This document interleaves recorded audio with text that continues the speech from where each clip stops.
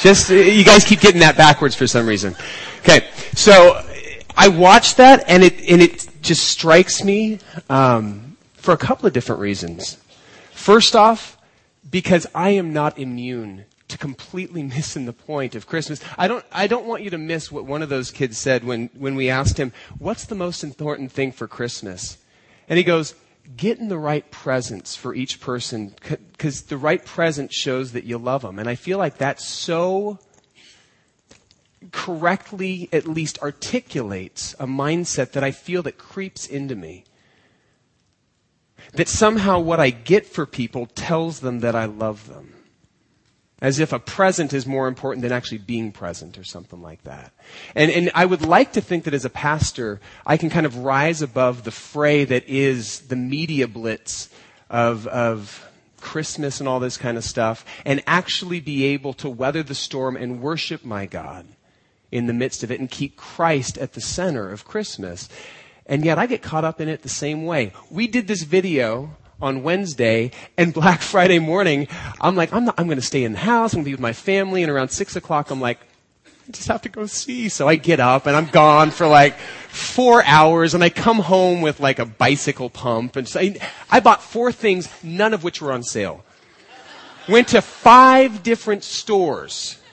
And in the whole part, I'm just becoming more and more disgusted with myself over this whole thing. I'm like, come on! Hypocrisy! And so, I have found, I'm not sure about you, but I've found that Christmas after Christmas, I get excited about it. I get into it. And then Christmas comes and goes, and it's December 26th, and as I'm cleaning up this pile of wrapping paper, and having to shift presents to the end of the couch and stacking sweaters that I'll never wear so I can sit down somewhere, I'm left with the sinking feeling that I've missed the point altogether. And I'm sick of that feeling. I don't want to feel that way this year. The second reason that this video really, having this conversation with these kids really impacted me is because I've got a 4-year-old and a 1-year-old. And the 4-year-old is at that age this Christmas where what we do this year is going to have an impact on Christmases to come. In some ways, the wet cement of his expectations is still wet, but it's drying really quickly. At this point, Jesus and Santa have yet to duke it out as the central figure of their Christmas celebration.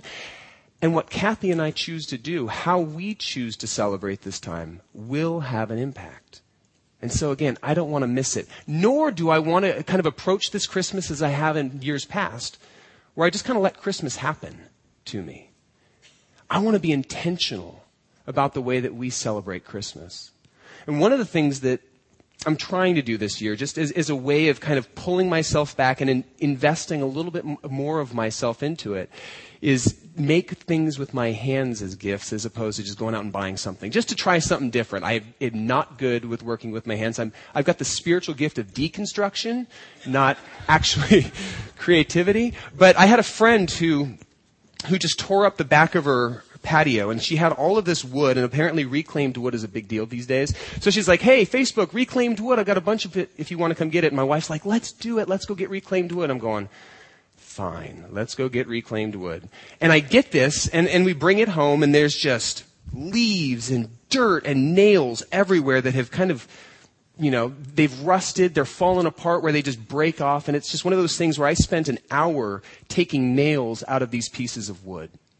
And yet as I did it, and I started to see kind of this, I'm left with this beautiful, weathered wood that is kind of a blank canvas then to make something new. And so for Thanksgiving, it's so funny because my wife had the idea to do this, and then I'm like, I'm doing it, I'm in, and now I've taken it over, and I'm like, this is my project, baby, my idea. So for Thanksgiving, I just, I kind of threw something on a piece of wood, and it turned out cool. And the projects that don't work out is firewood, so it's perfect. You can't lose.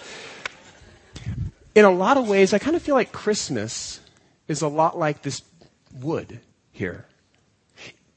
It's wonderful. It's an amazing tradition that we've been celebrating as a church, Christianity as a whole, for about 1,650 years. And it's only got richer as the centuries have passed.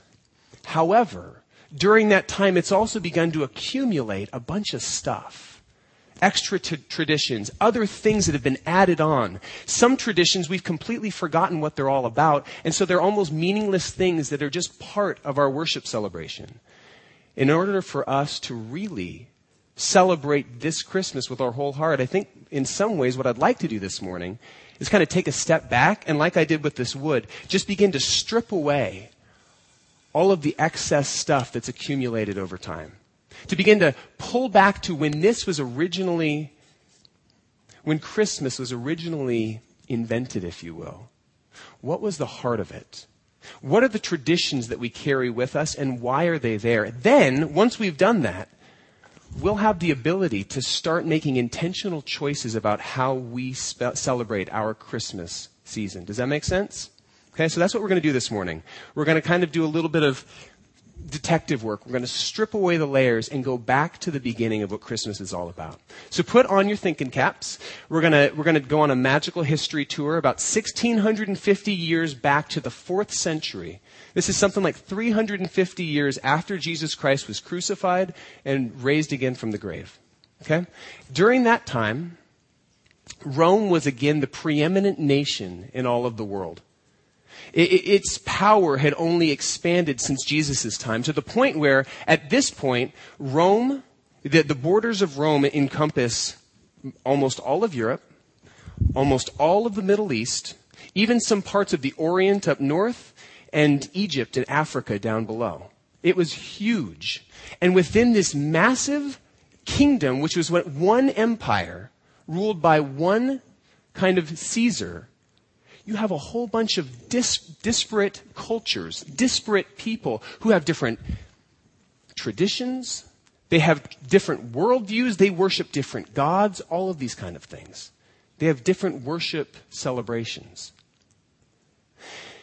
Also during the 4th century, Christianity went from being this backwater religion that Christians had to worship in secret for fear of being arrested, to becoming not only accepted in the kingdom under Constantine, but then later it became the single overarching religion of the Roman Empire.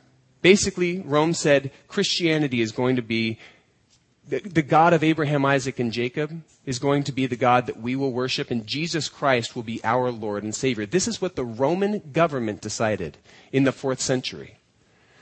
But you run into some difficulties, because imagine for a second that America decided that we wanted to empire build again. You know, the space that we have isn't enough, so let's expand. And in fact, there's some nice, real estate over in northern Africa. Maybe it's Niger, Libya, even Egypt. There's some unrest going on over there. Let's go conquer that territory, even though it's predominantly Muslim. Something like 95% Muslim worshippers over there.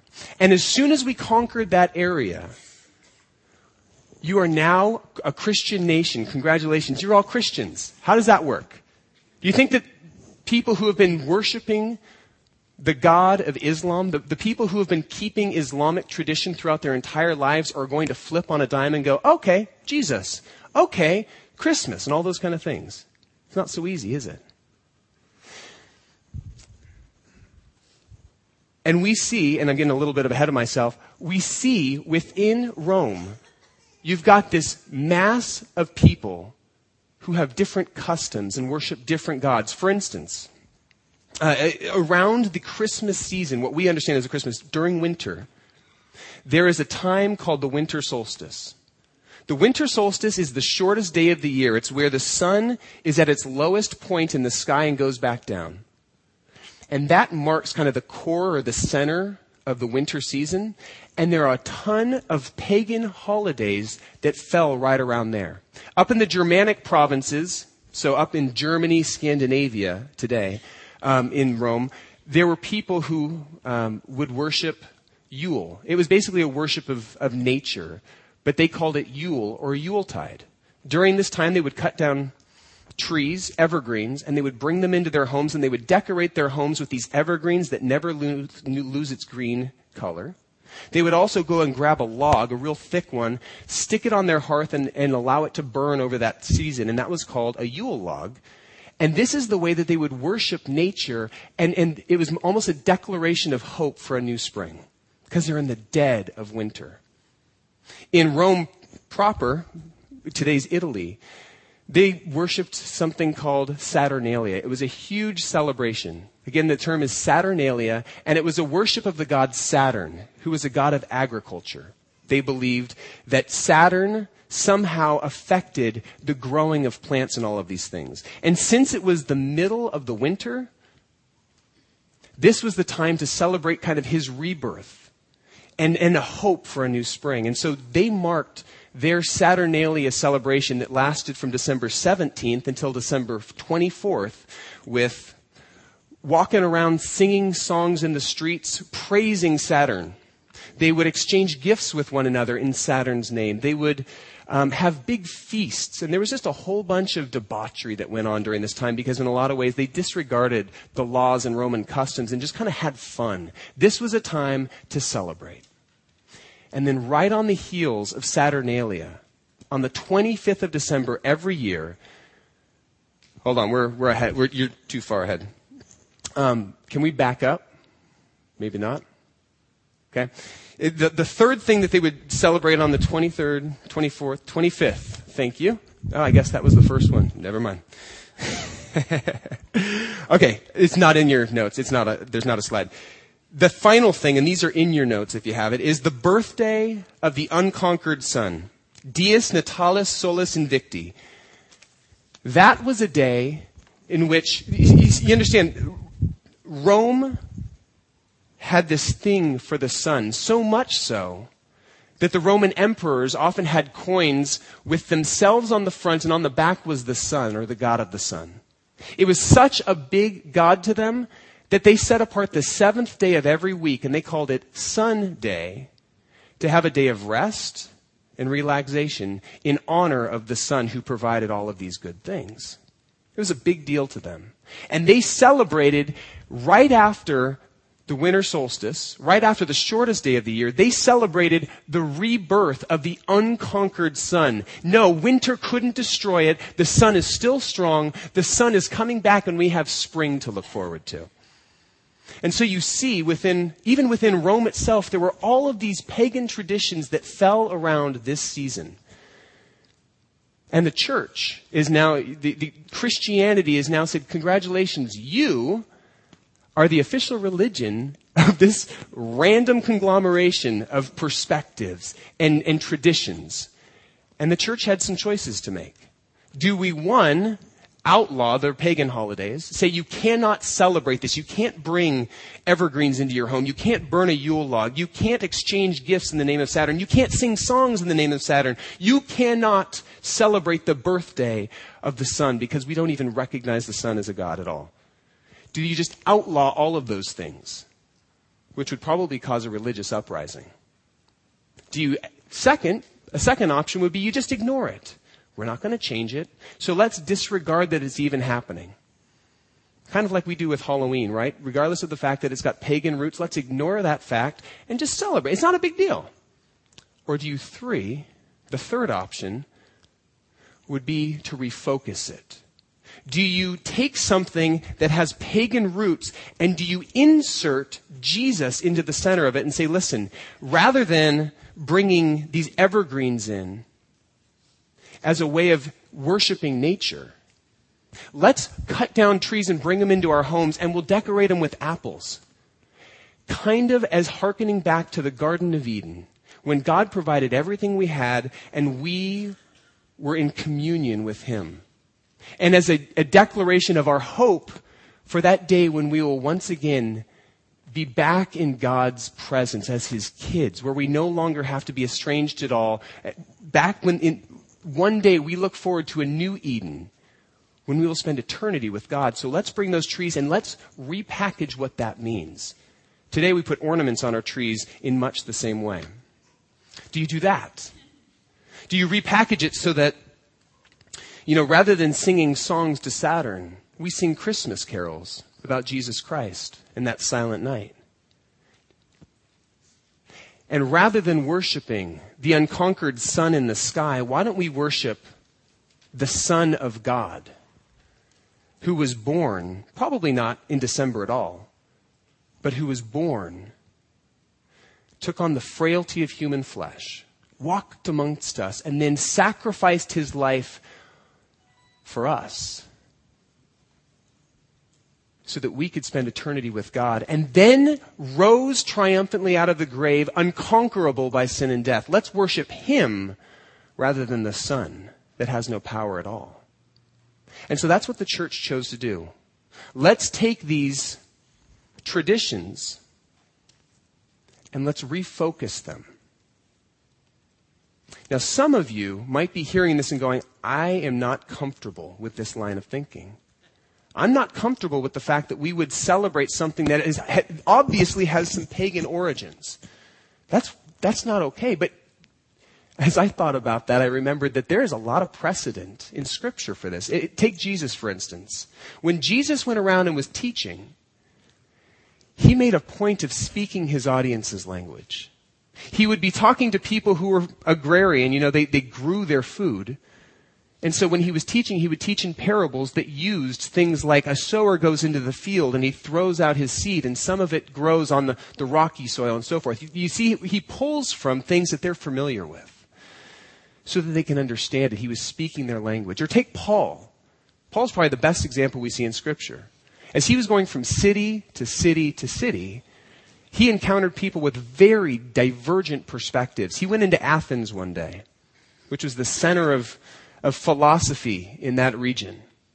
And he was looking around and he saw all of these different statues to all of these pagan gods. And then he went into the Areopagus, the place where all the philosophers congregated. And he said, hey, listen, I know that you guys are religious. I mean, look around.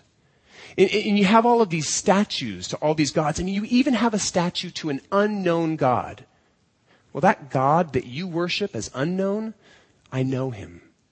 He's the creator and sustainer of everything that we have. And I want to introduce you to him. So Paul himself took something that had pagan origins, inserted the God of Abraham, Isaac, and Jacob into it, and ultimately led them into the gospel's narrative. And that's what the church 1,650 years ago chose to do. Let's take something that is pagan origin and let's refocus it on Jesus Christ. Well, over the centuries, the way that we celebrate Christmas, the giving of gifts, even St. Nicholas and the way that he's morphed into somebody that we know, but we won't mention his name right now. Parents, it's up to you to decide how you deal with that. We now, today, kind of think that we have a monopoly on this midwinter season. Christmas is a Christian holiday. It's ours. We stole it fair and square. Hands off. But society has taken a page from our playbook. And in the same way that we inserted Jesus and refocused this holiday to be on Christ, they have been inserting their God into this holy day and saying this God, the God of consumerism, this God is worthy to be worshipped. This God is worthy to be revered and for us to invest our lives towards. This God that calls us to accumulate and show our love through the things that we give to people. And I'll say this, there is nothing wrong with giving gifts.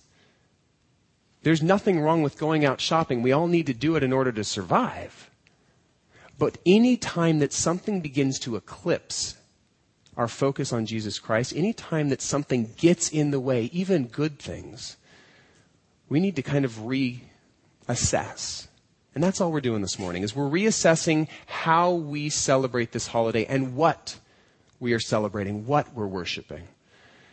Jesus was pretty outspoken in his warnings about the way that we worship and what we worship, and particularly to avoid the worship of stuff. You don't need to turn here. I'm just going to go to two places where Jesus is speaking very outright against consumerism. The first is in Luke chapter 12. Verse 15, he says this, watch out. Watch out. Be on your guard against all kinds of greed. A man's life does not consist in the abundance of his possessions. Watch out. Your life is not about what you have or what you accumulate. And yet so many of us, I suspect, don't necessarily agree. and are wanting to at least give it a try to see if we can make something of ourselves or keep up with the Joneses, if you will. And I'm telling you, Mike and Clarissa run really quickly. So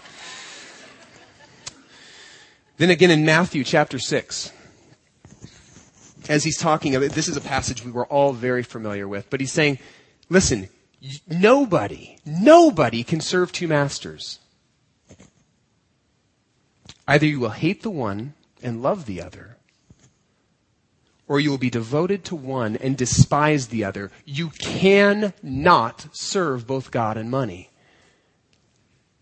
And yet I recognize even within myself this tendency to think, well, I kind of can. You know, I serve God. Money serves me. And yet I find so often when things get tight, when things get tough, when I begin to get nervous about things, where is my first inclination to run to? To my bank account. And only once I've kind of gotten to the point where I've exhausted that, do I begin to go, God, I need your help.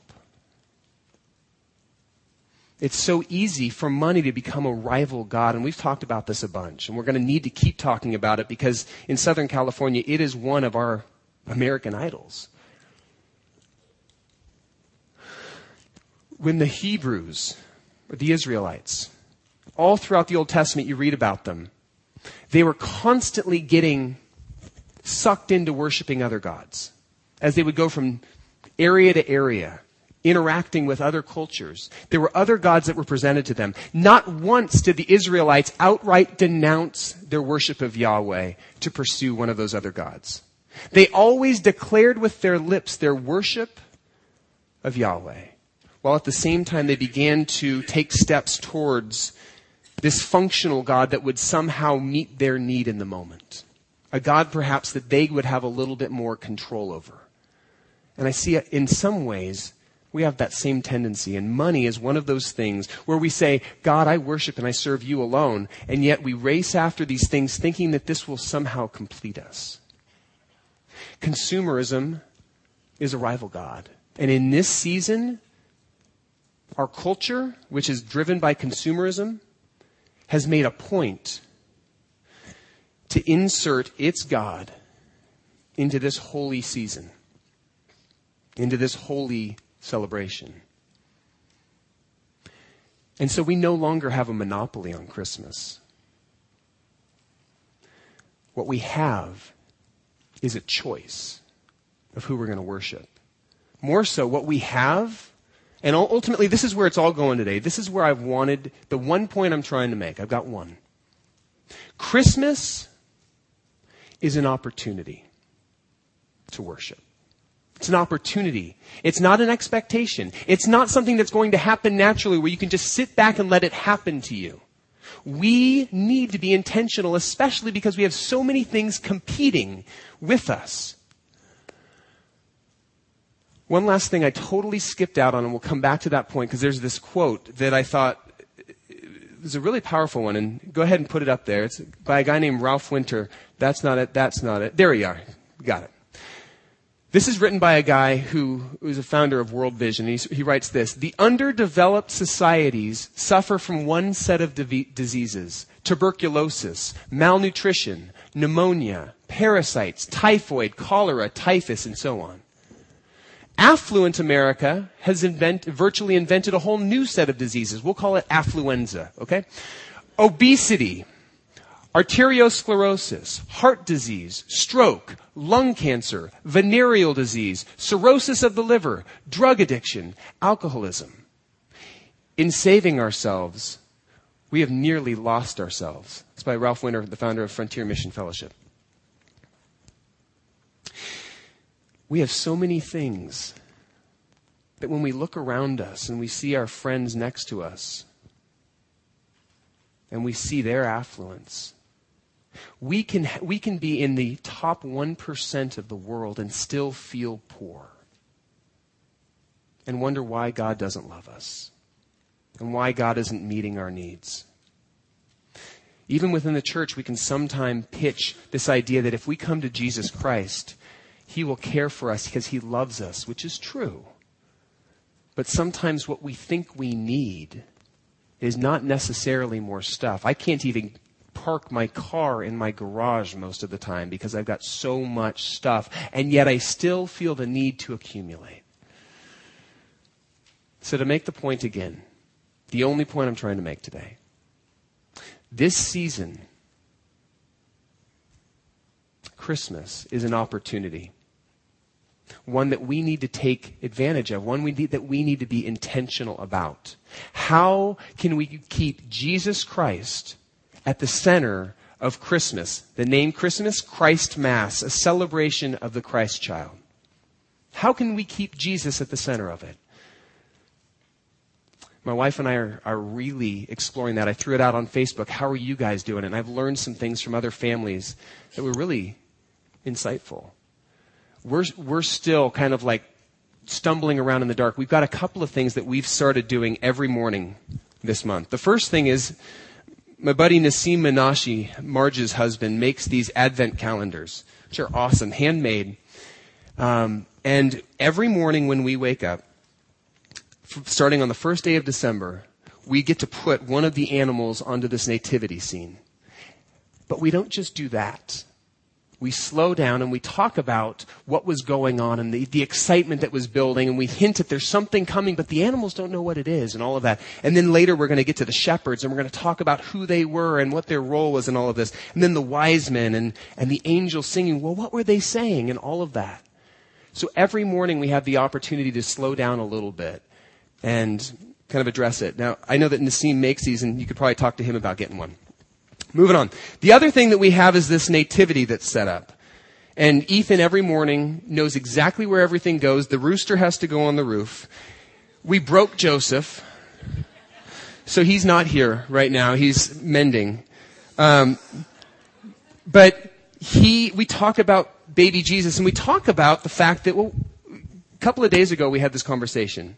Hey, Ethan, whose birthday are we celebrating this month? Oh, Jesus's, which is always the right answer, right? We celebrate Jesus' birthday. And what do we do when it's somebody's birthday? We give them a present. Interesting. What kind of present would you want to get for baby Jesus for his birthday? He's not a baby anymore, by the way, son, but what present would you want to get for Jesus for his birthday? A star? Like, okay, I think he's got all of those. What do you think? And we started thinking about it. And then I remembered that statement that Jesus made in the whole conversation of whatever you do for the least of these. He says this, whatever you have done for the least of these, you've done for me. And we started talking about the fact that when we take care of somebody who has greater needs than ourselves, we are in effect taking care of Jesus. I said, Ethan, do you know any people who might have more needs than you? Any kids maybe that don't have as much as you? And maybe what you could do is you could give them one of your toys. Something that you value as a way of giving to baby Jesus. And he goes, okay. And he goes into his room and picked his smallest toy truck. And I went, it's a start. This morning we tried it again, I was hoping for like the big thing. I'm like, oh my gosh, he gave up his Thomas the Train set. And he gave like the smallest stuffed animal, but it's bigger than the truck, so we're going in the right direction. And we're going to keep doing this because he is a Wayman, he's hard-headed, and it's just going to take time. But our goal this season, our goal as a family is to refocus away from simply getting stuff, simple accumulation, to actually remembering what the true purpose of this season is. As a family, we're going to be working towards being more present with one another as opposed to simply getting more presents. And I certainly don't have this figured out. In the coming years, we're going to learn even more. And I know that there are a lot of you that probably have some amazing traditions that we could learn from as well. And what I want to do this morning is invite one family to come forward who does have a tradition that's different from ours that I want them to share with you. So can I have David, Teresa, the Stacks come forward, please?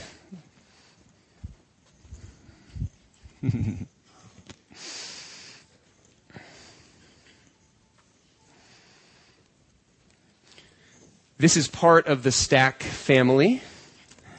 And what I'd love for you guys to do is share a little bit about how you guys... Come over here.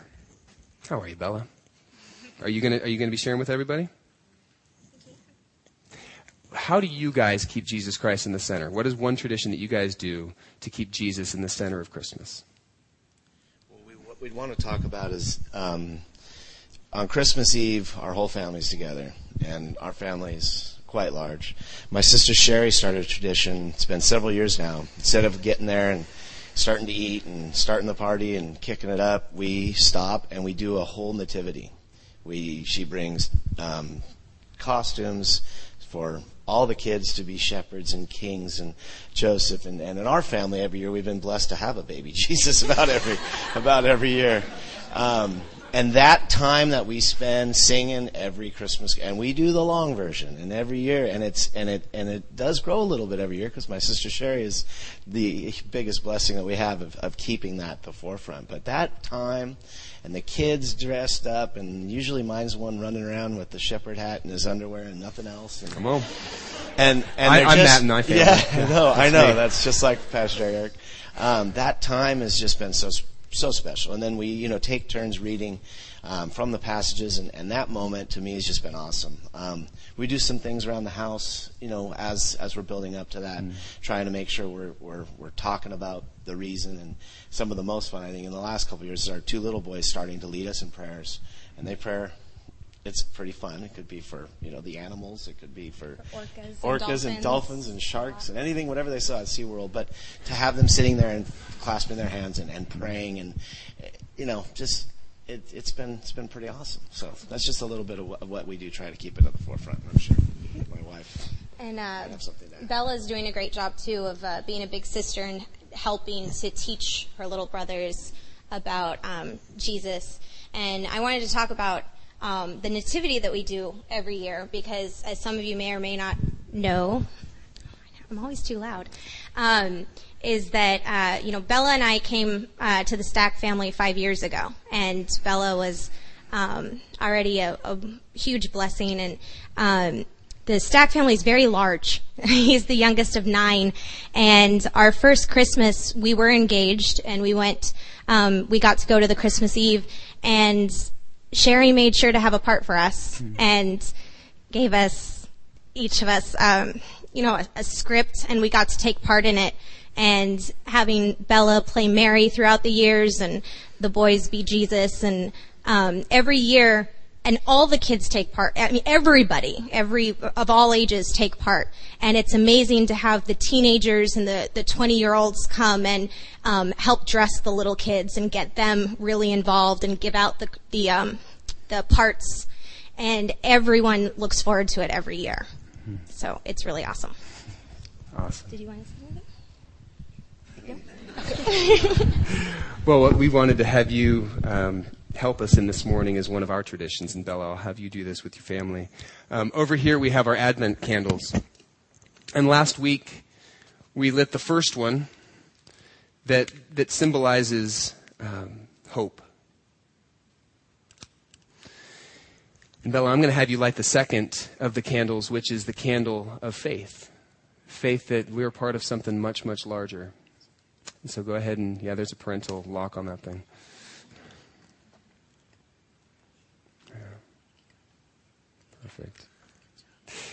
And these candles are simply another tradition that we keep, one that reminds us as we lead into Christmas that Jesus was the hope of the world, and we have our faith in him, and it's only through our faith that we're saved. So thank you guys for sharing, and thanks for being a part of this. Love you guys. We got one more. I'm going to have the band come forward. I've got one more way that perhaps you could participate, and there's one last slide that we had up there. There's a Christmas devotional that some friends of mine over at Church Resource Ministries put out. They also put out an Easter Lenten devotional that some of us did this year. They've got one coming out for Christmas. It's going to begin tomorrow and will run for 2 weeks, written by missionaries from all around the world. So if you'd like to receive it, it's actually CRM, not RM. So www.crmleaders.org/subscribe. Once again, there is a C before the R in that. And I'll send out an all-church email just so you guys get that as well. But I would encourage you to go on there, sign up for it. It was really fun during Lent to be able to get one of these coming in every day and to be able to read it. And just kind of refocus again for that day what this season is really about. So let's spend some time worshiping and thanking God for the gift of his Son.